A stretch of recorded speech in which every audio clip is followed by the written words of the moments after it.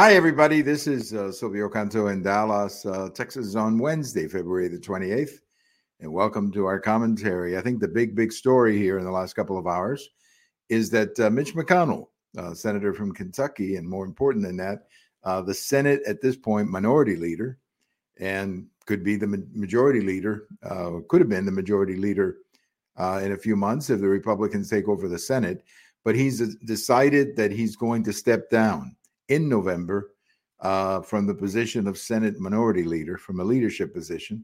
He'll continue in the Senate. I think he's got a couple of years to go before his term is up, and then he'll probably retire at that point. The problem here is that he's getting older, and not only is he's getting older, but he's had a few, let's just say, difficult moments with health issues here recently, and I think it's probably time for him to step down. I mean, that's what happens in life. Now, the tricky issue is that Kentucky has a Democrat governor. This is the fellow by the name of Kershaw, I think his name is, or whatever his name is, and he would appoint a Democrat to fill the term. So you got to be careful with losing that seat, because when you're down to one or two votes, one way or the other in the Senate majority, you got to really preserve every seat. So he will stick around until election, the next election, and let's just hope the Republicans can replace Mitch McConnell with a Republican senator. Probably they will, given how red Kentucky is. The one thing I will say about Mitch McConnell is, whatever you may feel about him, he was a very effective majority leader and minority leader in getting people in the Supreme Court and in the judges. And I think he did a fantastic job in, stocking the courts with a lot of good people, and certainly the Supreme Court. He had a big hand in putting the last three who gave us the 6-3 conservative majority. So I think that he was a very effective leader, and we'll see who comes next, who the next one will be. I wouldn't be surprised if John Thune out of South Dakota becomes the new leader, or maybe Senator Scott out of Florida. Those are the two that come into my head as potential replacements of Mitch McConnell. But I think overall, he was an effective leader, and making sure that judges got in, which is one of the most important jobs that a leader has. Well, they had a primary in Michigan yesterday, and you'll probably hear a few things about the primary. President Trump and President Biden both had a pretty big night, at least according to the numbers. On the Republican side, about 1.1 million people voted, and they gave President Trump like 70% of the vote. He came in about 40 points ahead of Nikki Haley. On the Democrat side, they had about 750,000 people vote, and they gave President Biden a pretty good margin, I think 68-70% of the vote. The big story, there's two big stories out of Michigan, and we don't know what they mean yet. We will probably know a lot more in November. The first story is the difference, the disparity in the turnout. There was a big difference between the Republicans who turned out and the Democrats who turned out. As I say, 1.1 million Republicans, less than 800,000 Democrats. That's a big difference. That's about 300,000 votes. That's a huge difference that could play a factor in the turnout in November. On the other side, also another big important issue that we don't know its impact, but we may know in November, is there were something like 110,000 or 13% of the Democrats voted uncommitted. Now, a lot of that comes from Democrats who are very angry with President Biden's policies in the Middle East.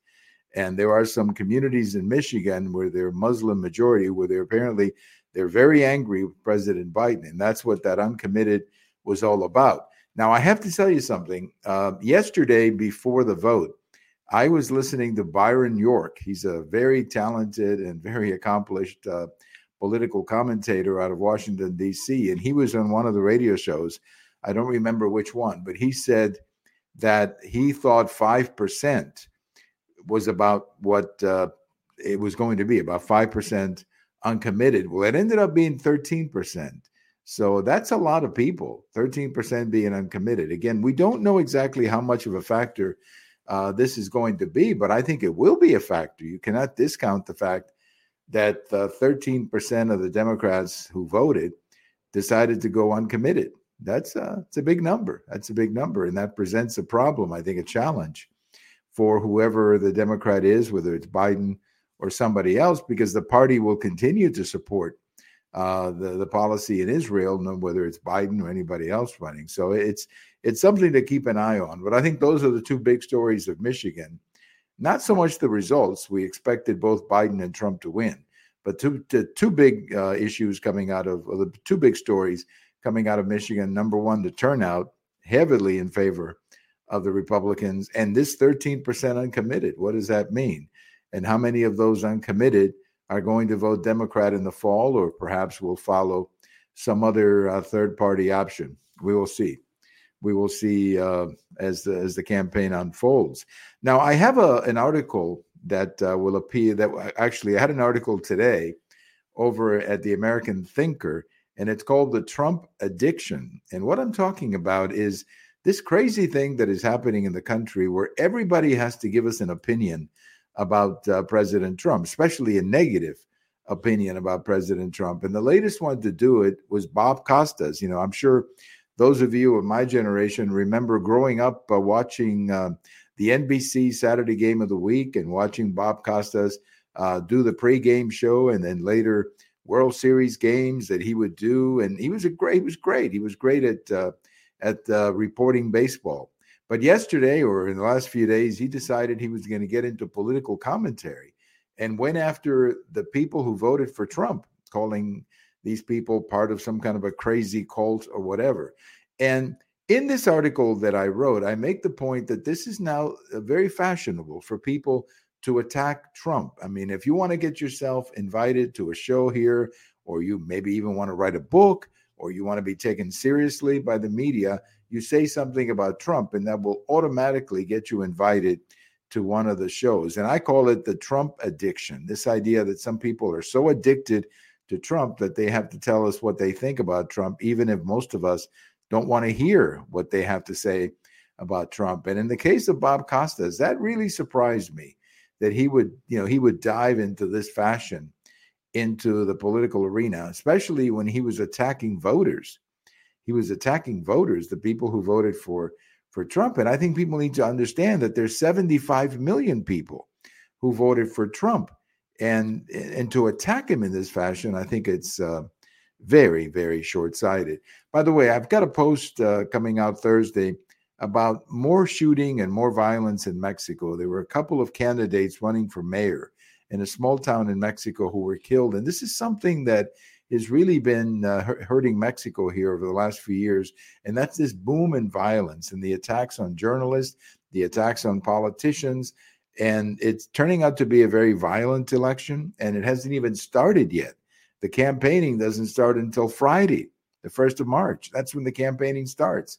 And they're already shooting politicians. Now, in the case of these two who were shot, the article that I linked to basically says that what the cartels are figuring out is that they have to go after mayors and city council members, because those are the ones that they have more influence with, because those are the ones who are in parts of the country that they need to travel or they need to move to. So that's the reason that they attack many of these small town mayors, and they create panic in these small communities because they don't have that much of a police force. They don't have that much of an ability to defend themselves against these well-financed and frankly very well-armed Mexican criminal elements. So check out the post. It'll be available tomorrow about the violence in Mexico, the violence against journalists and some of the politicians as well. Well, we remember today one of the real rockers of the 1960s, and that's Brian Jones, who was a part of the Rolling Stones. He was one of the original members of the Rolling Stones, who, if you like the Rolling Stones, and you know who I'm talking about, he was a guitarist, very popular, had blonde hair, very good-looking guy, and he was born on this day in 1942. Now, he passed away very young. He passed away in 1969. Brian had a real problem with addictions, and he got addicted into some bad stuff, and just he couldn't keep up his career with the Rolling Stones because the addictions made him very unreliable, showing up to the studio or whatever. Eventually, he was, some people say he was fired, other people say he was let go, but nevertheless, he was no longer a member of the Rolling Stones, and he died a few months later. They found him dead in the swimming pool. So Brian Jones, one of the real musical personalities, and frankly, one of the most talented young people of rock music in the 1960s, passed away in 1969 at the age of 27. And again, from drug addictions, he just couldn't control himself. And eventually, the addictions got to him. But we remember today Brian Jones, born on this day in 1942. And if you listen to the Rolling Stones, his biggest contribution is on that song Painted Black, where he plays the sitar on that song, and that very incredible sound of the Rolling Stones and Painted Black. Thank you for listening. This is Silvio Canto in Dallas, and we will talk to you later. Bye-bye, everybody.